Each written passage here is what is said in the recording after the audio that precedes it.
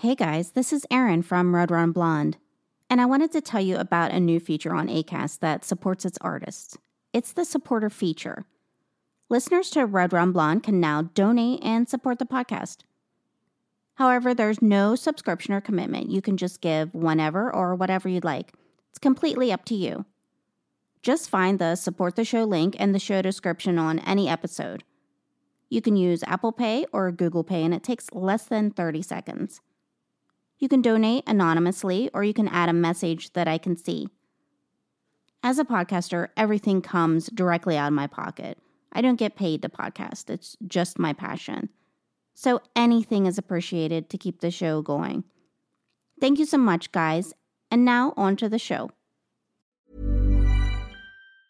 Hi, I'm Daniel, founder of Pretty Litter. Did you know cats tend to hide symptoms of sickness and pain? I learned this the hard way after losing my cat, Gingy. So I created Pretty Litter, a health monitoring litter that helps detect early signs of illness by changing colors, saving you money and potentially your cat's life. Pretty Litter is veterinarian developed, and it's the easiest way to keep tabs on your fur baby's health right at home. Go to prettylitter.com and use code ACAST for 20% off your first order and a free cat toy. Terms and conditions apply. See site for details. Many of us have those stubborn pounds that seem impossible to lose, no matter how good we eat or how hard we work out. My solution is PlushCare. PlushCare is a leading telehealth provider with doctors who are there for you day and night to partner with you in your weight loss journey. They can prescribe FDA-approved weight loss medications like Wegovy and Zepbound for those who qualify. Plus, they accept most insurance plans. To get started, visit plushcare.com/weight loss. That's plushcare.com/weight loss. Hello and welcome to Red Run Blonde. This is a true crime podcast. Each week, I'll explore a case, the victims, the facts, and the mystery surrounding it. Some are solved, some remain unsolved. I'm your host, Erin Fleming.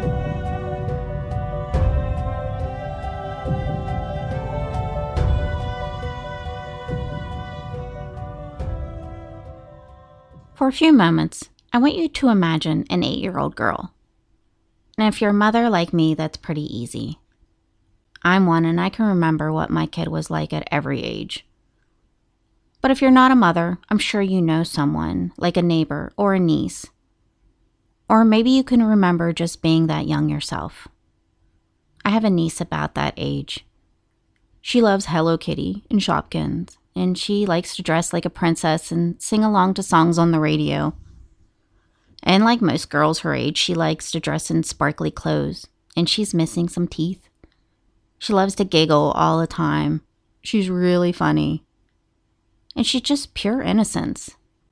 I remember being that age. I was obsessed with finding fairies after getting Brian Froud's fairies book. It's just not a time in your life that you should feel any kind of fear. You're very trusting in everyone. But sadly, in this world, you can't be. When my boy was around 4, he decided to hide in the clothing rack in the store. I literally took my eyes away from him for a few seconds, and he was gone. Luckily for my sanity, he popped out about a minute later.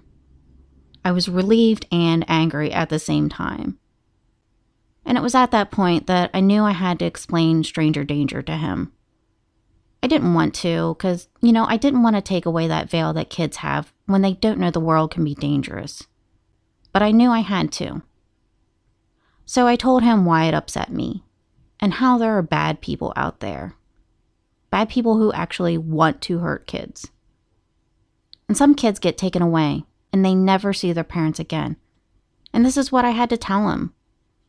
And that's a story I'm going to tell today. It's a story about a little girl who never came back. She never got to finish school, go to prom, get married. A little girl who never got to see her parents again. And this is all because of a monster. And one who was never caught. Deborah Lynn Makel was only 8 years old when she disappeared. Debbie, as she was known, had blue eyes. She had a sweet little angelic face that was framed by shoulder-length blonde hair. And she was just your typical third grader. She got good grades in school, and she loved to dance. Her family lived in a place that was called Rice's Landing in Pennsylvania. And it's a very small place. It's so small that it shares a post office with the closest town. The population in 2014 was less than 500 people. That whole town is slightly larger than my graduating high school class. According to citydata.com, there's just one business, a True Value hardware store. The nearest big city is Pittsburgh, and that's roughly 34 miles away, or 55 kilometers. So calling it small is an understatement. There's not a lot of diversity, kind of like my hometown, which is probably less than an hour from it. And this website says it's 97% Caucasian. So that gives you an image of what it's like. As of January, the number of registered sex offenders in Rice's Landing were 3. That ratio number of residents to the number of sex offenders is 152 to 1. I'm not sure what those numbers were in 1973 when this all took place, but it just wasn't something that was on anyone's radar. I grew up in a very small town. We were about 10 minutes from the closest town, and it was safe to play out in the yard or walk through the woods to the pond over the hill. People didn't lock their doors. You knew your neighbors. We had to routinely call ours to let them know their cows had gotten out. So I imagine Rice's Landing to be very similar. People know each other, so there's trust. Debbie lived with her parents, Dwayne and Charlotte. Dwayne taught at Avila High School, and Charlotte worked at a clothing factory. And since both her parents worked, they had arranged for a local teenage girl to sit with her and her 2 brothers until they got home from work. And it was only for about 45 minutes after the school bus dropped them off before Charlotte would get home. But lately the babysitter kind of flaked out and was coming less and less. The kids had keys to the house, so that wasn't a big deal. Debbie's brothers, David and Vaughn, were older, 11 and 9 respectively, and they were at that age where it's all right for them to watch over their sister and care for themselves until their mom got home. And seriously, how much safer could this scenario get? It's a rural place where everyone knows each other. The kids ride the bus home and their parents are there with them in under an hour. That day, Friday, October 5th, 1973, was a normal one. Debbie and her brothers went to school. Debbie attended Dry Tavern Elementary. That day she wore a green dress and she carried with her a pink purse. Normally, she rode the bus home on Ferncliff Road, which was about halfway between the towns of Dry Tavern and Jefferson, and her brothers rode with her. But on this day, they had special permission to walk since they were selling magazine subscriptions door to door, and Debbie had to ride alone. And it was a fact that didn't sit well with her. According to her busmates, she pouted about not being able to walk with the boys. Around 3:50, she stepped off the bus, and she turned up the tar and gravel dead-end road that led toward her house. Her brothers remember seeing her at the top of the hill, and they waved. A neighbor also saw her walk up the driveway to the split-level house where the family lived. Charlotte Meigel arrived home at roughly 4:50 p.m. Outside on the steps were her daughter's school books. Debbie wasn't inside, but, her mother just assumed she was outside playing. That was a typical day in the life of a kid in the country. You'd play outside as long as the weather was good until it got dark, and you were called back inside. It wasn't long before Debbie's dad and brothers also came home. So when dinner time came at 5:30 p.m. and Debbie still wasn't there, her parents got a little worried. But they decided, maybe she was at a friend's house. So they called around to some homes. One woman recalls getting one of those calls when she was home as a child.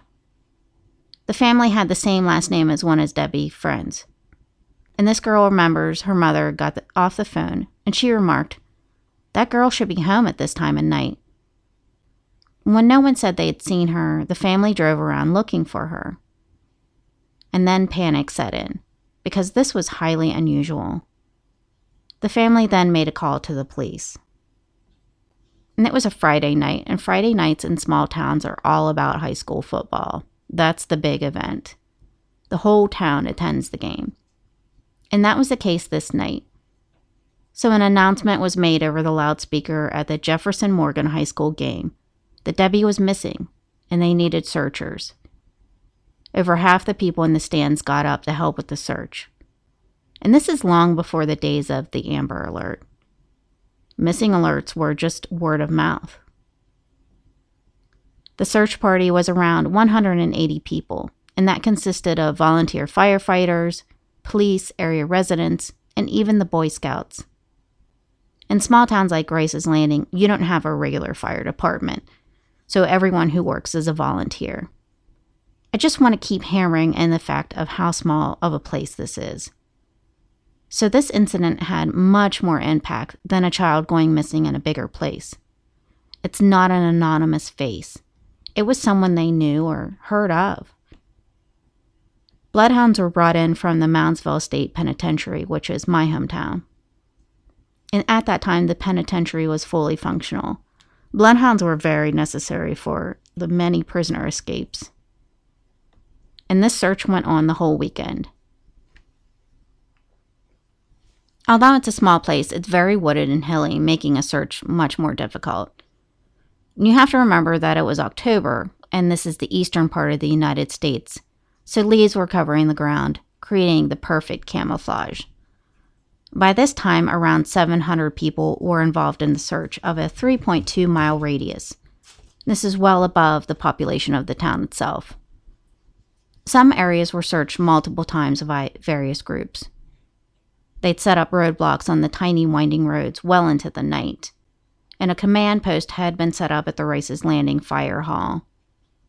Food had been provided by the Ladies' Auxiliary and many of the mothers in the town, and it quickly became the largest search in the town's history. At 11:30 a.m. Sunday morning, 2 of Debbie's cousins, John and Thomas Anderson, were involved in the search. They just joined in the search that morning, and they walked about 10 minutes from the family home. They were in the area of a ruins of a former distillery. And the Anderson boys had only been searching the area for about 15 minutes when they spotted something green poking out of the debris in the wooded area of Pumpkin Run. That area was on the other side of a meadow that was across a stream that was behind the Makel home. And to their horror, they found that this was the body of Debbie Makel. The green was the dress she'd been wearing that day. Her body was discovered in a shallow grave. And everyone on the scene was baffled since volunteers had already combed that area. So how in the world did they miss seeing her? Knowing how thoroughly they'd searched, many suspected the body had been placed there afterwards. The 8-year-old had been raped. Death had occurred from strangulation by a piece of twine wrapped around her neck, which caused her larynx to break. Frank Bem was the county coroner at the time. He held that position for 36 years. He said the bruises on her neck indicated that she'd been killed before she was sexually assaulted. He theorized that the killer dragged the body to the distillery grounds after it had been searched, which makes sense. From there, the killer piled logs and twigs over the body, but not so much that it wouldn't be found. In fact, it was so shoddily hidden, it was like the killer wanted it to be found.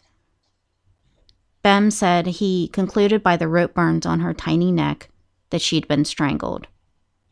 She would have been less than 50 pounds, so that wouldn't have been difficult. Her feet were shoeless.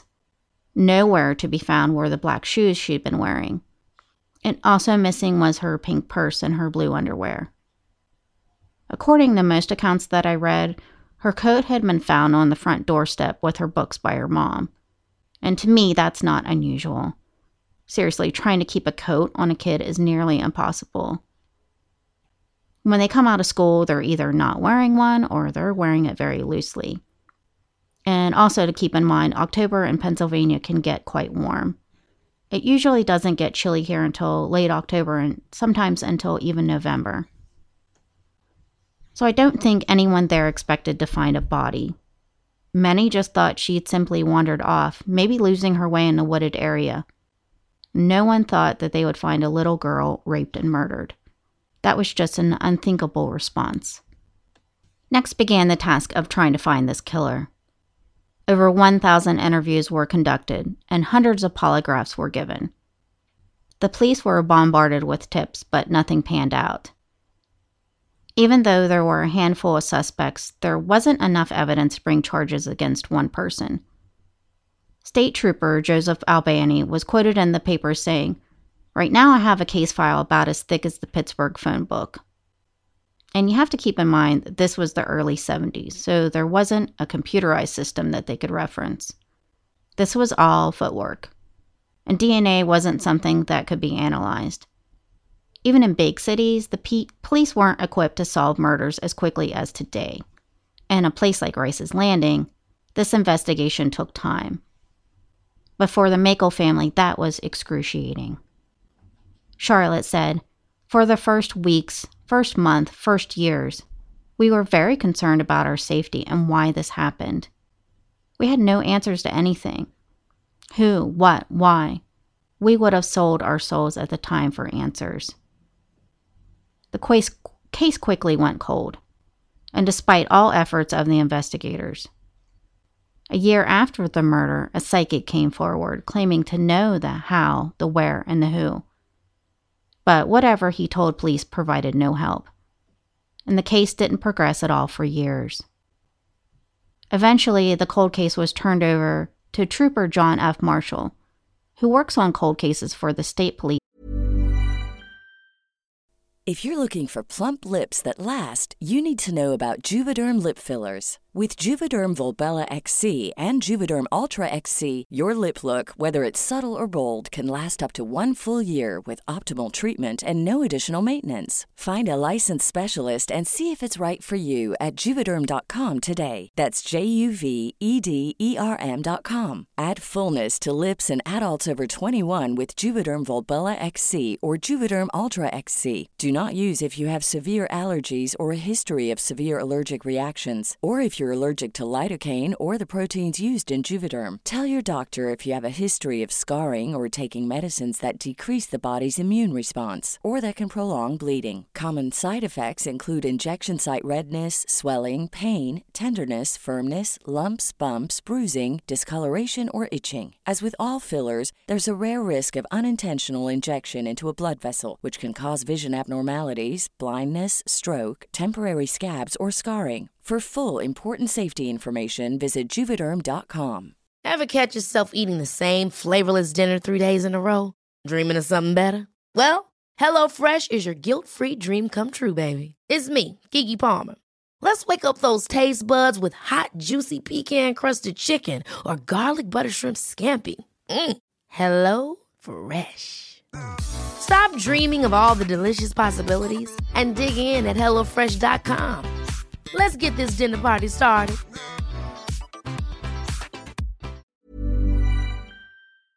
In Uniontown, PA. He tells of how many people came forward, claiming to have killed the 8-year-old girl. He said they were ruled out either as braggarts or suffering from a hero complex. Marshall said many will confess by wanting to provide closure to the family via the hero complex. Since the crime occurred in the early 70s, DNA wasn't a tool that could have been used. But Marshall's team has since submitted what they had to the FBI's CODIS system. The CODIS links the federal, state, and local crime labs to compare DNA profiles. A DNA profile of, quote, someone was found on the evidence that was sent in to CODIS, but it didn't match anyone specific in the database. But that doesn't deter Trooper Marshall. He declared that there are still 3 possible suspects still living, and he plans to re-interview them and ask for DNA swabs. He said, "I'm going to ask for cooperation, and if 99 out of 100 people say sure, then things are going to get interesting." In particular, one suspect is a convicted killer jailed for 2 other homicides. This man contacted state authorities and said he had info about the murder of Debbie Makel. The man has ties to the area. He also cannot be provided with a reduced sentence to his other crimes by confessing to this one. but the confessions are something police regularly see with these cases, so their skepticism is pretty high. In years since, the case has grown very cold, and many armchair sleuths have looked into it via the internet. I went on many forums to see what others were saying. Quite a few think the police know who did this, but do not have enough evidence to make an arrest. Some even went so far as to say they think there's a cover-up, insinuating that this person has ties to someone with some influence. Being a small town, I don't doubt that part about the police having a good suspect but little evidence. I think what people don't realize is that if someone is charged and they're tried and that evidence is flimsy, that person will just walk free. So this evidence has to be substantial for them to make a move. I doubt there's any kind of cover-up by police. It seems like this entire community has been wrecked over Debbie's death. With the case switching hands and the passing of time, that theory just doesn't hold any credence. There were some odd details that were noticed by people on the web forums. So first there's the bowl of plums. When you read old newspaper accounts, I noticed it too. The great thing about this day and age is being able to look over old newspaper stories. You're getting an actual account of what occurred at that time, and it always provides some interesting details, like the plums. In some accounts, there's a bowl of plums left on a Makel's doorstep. In other accounts, that bowl was on the table. But in every account, it's been moved. And it can't really be pinned down to who left them. Sometimes I've read it was a neighbor, and other times I've read it was a grandfather. But I'll agree that, yes, the plums were moved. And many think it wasn't Debbie who moved them. So the theory is, was the killer in the house? Another detail that stood out was apparently the basement door that was always locked was found wide open. Debbie could have unlocked it and went into the backyard to play, but I find that a little implausible. Most kids are afraid of the basement. I think if she went outside, she would have went out a back door. So why was this door open? And it really leads you to think that maybe the killer was in the house and took her out the basement door. I think the person knew this family's routine. Maybe they had been stalking and watching for a long time. The boys normally rode home on the bus with their sister, so how did this person know she would be alone that day? In my opinion, this killer had to be someone that lived in the area. I mean, think about it. This is a dead-end street. So that rules out someone just driving through the area. Some on the internet point to high traffic on the main thoroughfare by this town, but it wouldn't play into this remote road. I mean, have you ever driven down a dead-end street in a neighborhood? People notice you. If someone's in their yard as you drive by, they stop and look at you. And this is the case everywhere. The only thing that could bring an unnoticed person around could be either a salesman or a hunter. And at that time, door-to-door salesmen were still a thing. I mean, look at what her brothers were doing. I remember my grandmother turning quite a few away when I was in Pennsylvania. Hunting season is big in these kind of rural areas. When I looked up when the season starts, some do start in October. Now granted, you can't hunt within a certain proximity to homes, but it's one way to sit for hours and not be noticed. And there's always the chance that this was a very random crime, but I really think it's the opposite. One other last odd detail I'll mention is the dogs that the Makels had. The Makels raised coon dogs and bird dogs. A coon dog or a coonhound is a type of scent hound used in hunting, specifically for raccoon hunting. They're used to chase after prey, and they bark really loud. From all accounts I've read, no one heard the dogs bark at anything that day. There's an article in a 1974 Pittsburgh Post-Gazette that mentions a witness who stopped by the house early in the afternoon because they were inquiring about buying one of the dogs. The witness said they saw the curtain move, but no one ever came to the front door. It's another odd detail which really makes you think that whoever abducted Debbie might have been inside the house. The Makel family still live in that same house. Instead of remembering the grief, they try to keep her memory alive. Her school portrait hangs on the wall. Her mother, Charlotte, went back to school and became a nurse, and her father, Dwayne, retired. The couple had 2 more sons after the disappearance. Her mother said, "When we had her, I think we did a really good job with her. We were proud of her. But you go to graduations and weddings and family things and you wonder, where would life be if it had been different? You never get past it. And you need to know what happened. Somebody out there has an answer, a clue that could help. I want them prosecuted. I want to know." It's really heartbreaking to think of this family trying to go on. The papers mention how they became guarded and lost their sense of trust, and you would. This was a close-knit community. It's a case that I think can be solved, and when you read about her, just get this desperate sense of wanting to find some answers. You just scream in your head that someone has to know something. I went around digging into different registered sex offender lists for Rice's Landing and their surrounding areas. I found one guy that stood out. His date of birth was 1949, which would have made him around 24, on a complainant who was less than 13. His last residence was Rice's Landing. But this is all conjecture, and that's a rabbit hole you can easily fall down. It's disturbing to me how many sex offenders are in one where my son and I live. And for me as a parent, it was just a necessary evil. For me, I had to know where the danger lies. I found out that a regular customer who comes into the retail store where I work is a sex offender. So it's pretty shocking, too, how many people to find out are on this list. It's incredibly disturbing. It's sad that kids can't just go out and play and walk down the street. And it's sad they can't be kids without someone preying on them. In 2002, Alice Sebold published her book, The Lovely Bones. Many people say it's loosely based on the case of Deborah Makel. This story takes place in December 1973 in Norristown, PA. The main character, Susie Salmon, takes a shortcut through a cornfield behind her house. Her neighbor, George Harvey, persuades her to look at his underground den that he dug into his field. There he rapes and murders her. He dismembers her body, and he puts the pieces into a sinkhole. And from heaven, Susie sees everything her family endures after her disappearance.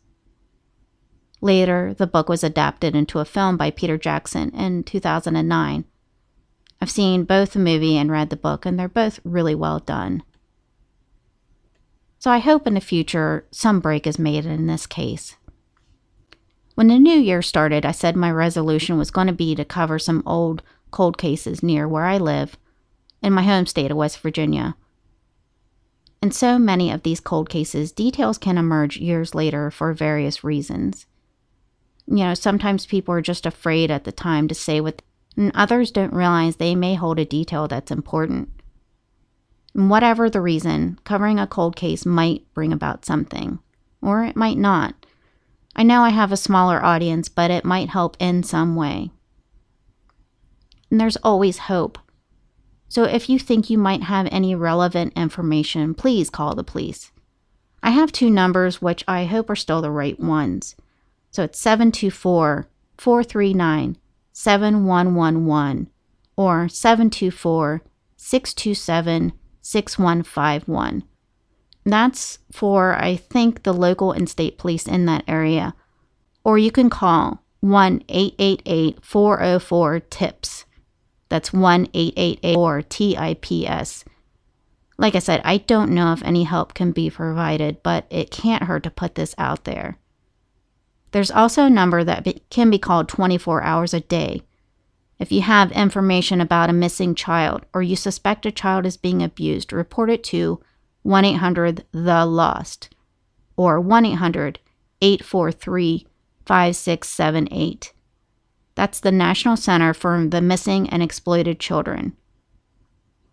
According to them, over 800,000 children are reported missing each year in the United States. That equates to roughly 2,000 each day. Out of those, 115 are stranger abduction. meaning they're taken by someone unknown. And in 80% of abductions by strangers, the first contact between the child and abductor occurs within a quarter of a mile of the kid's home. Those are chilling statistics, but it makes you aware, and especially if you're a parent, so please be aware. If you see something odd, just report it. If you see something you think is off or someone is acting odd near a child, just notify someone. Even if you do every single thing right, like the Makels did, something can still happen. There's lots of deranged and sick people out there. All we can do is work together to prevent this from happening. That was the story of Debbie Makel. I really hope her family can get some answers in the future. This was such a hard case to cover. I mean, I just kept looking at her picture. She was just such a cute little girl, and it's so hard to think of what happened to her. She was only 8 when someone ripped away her future, and that's really awful. Thank you for listening to this podcast. I really want to recommend a couple of new shows that I've been listening to recently. The first one is new, and it's a show called Murderish. It's a true crime podcast hosted by Jamie Craig Rice. And she has such a pleasant voice, and her narration is excellent. The most recent one I listened to, she discusses a very creepy encounter she had, and this had me on the edge of my seat. I'm so glad she's safe. Anyway, check out the podcast. Once again, it's called Murderish. It'll be one of your new favorites. The other one I binged hard, and it's called the WVU Co-Ed Murders. I kept hearing about it, but I never checked it out. I don't know why. Then I forgot what it was called. Finally, I listened to it, and it's one of the best out there. It explores the case of 2 young women who were murdered in West Virginia on the campus. They were hitchhiking, and then they were later found decapitated. So the project is produced by Kendall Perkinson, who narrates. He's joined by author Jeffrey Cameron Fuller and digital researcher Sarah Gibbons, and it's really well done. It's a perfect blend of interviews, the narration, and first-hand accounts, and it's quickly risen to one of my all-time favorites. I'm sure it has something to do with knowing the area where it occurred and hearing the accents of the people involved to some extent, but it's a total binge-worthy podcast. Go check this out. You won't be disappointed. Don't forget to check out Red Rum Blonde on Facebook, Twitter, and Instagram. And I just started a Red Rum Blonde group on Facebook, so please join it. I do love hearing from everyone, and I thank everyone who posts. And I want to thank all the true crime podcasters out there. You're all so supportive. It's a really great bunch of people. So that was this week's episode. Catch you all next week, and stay safe.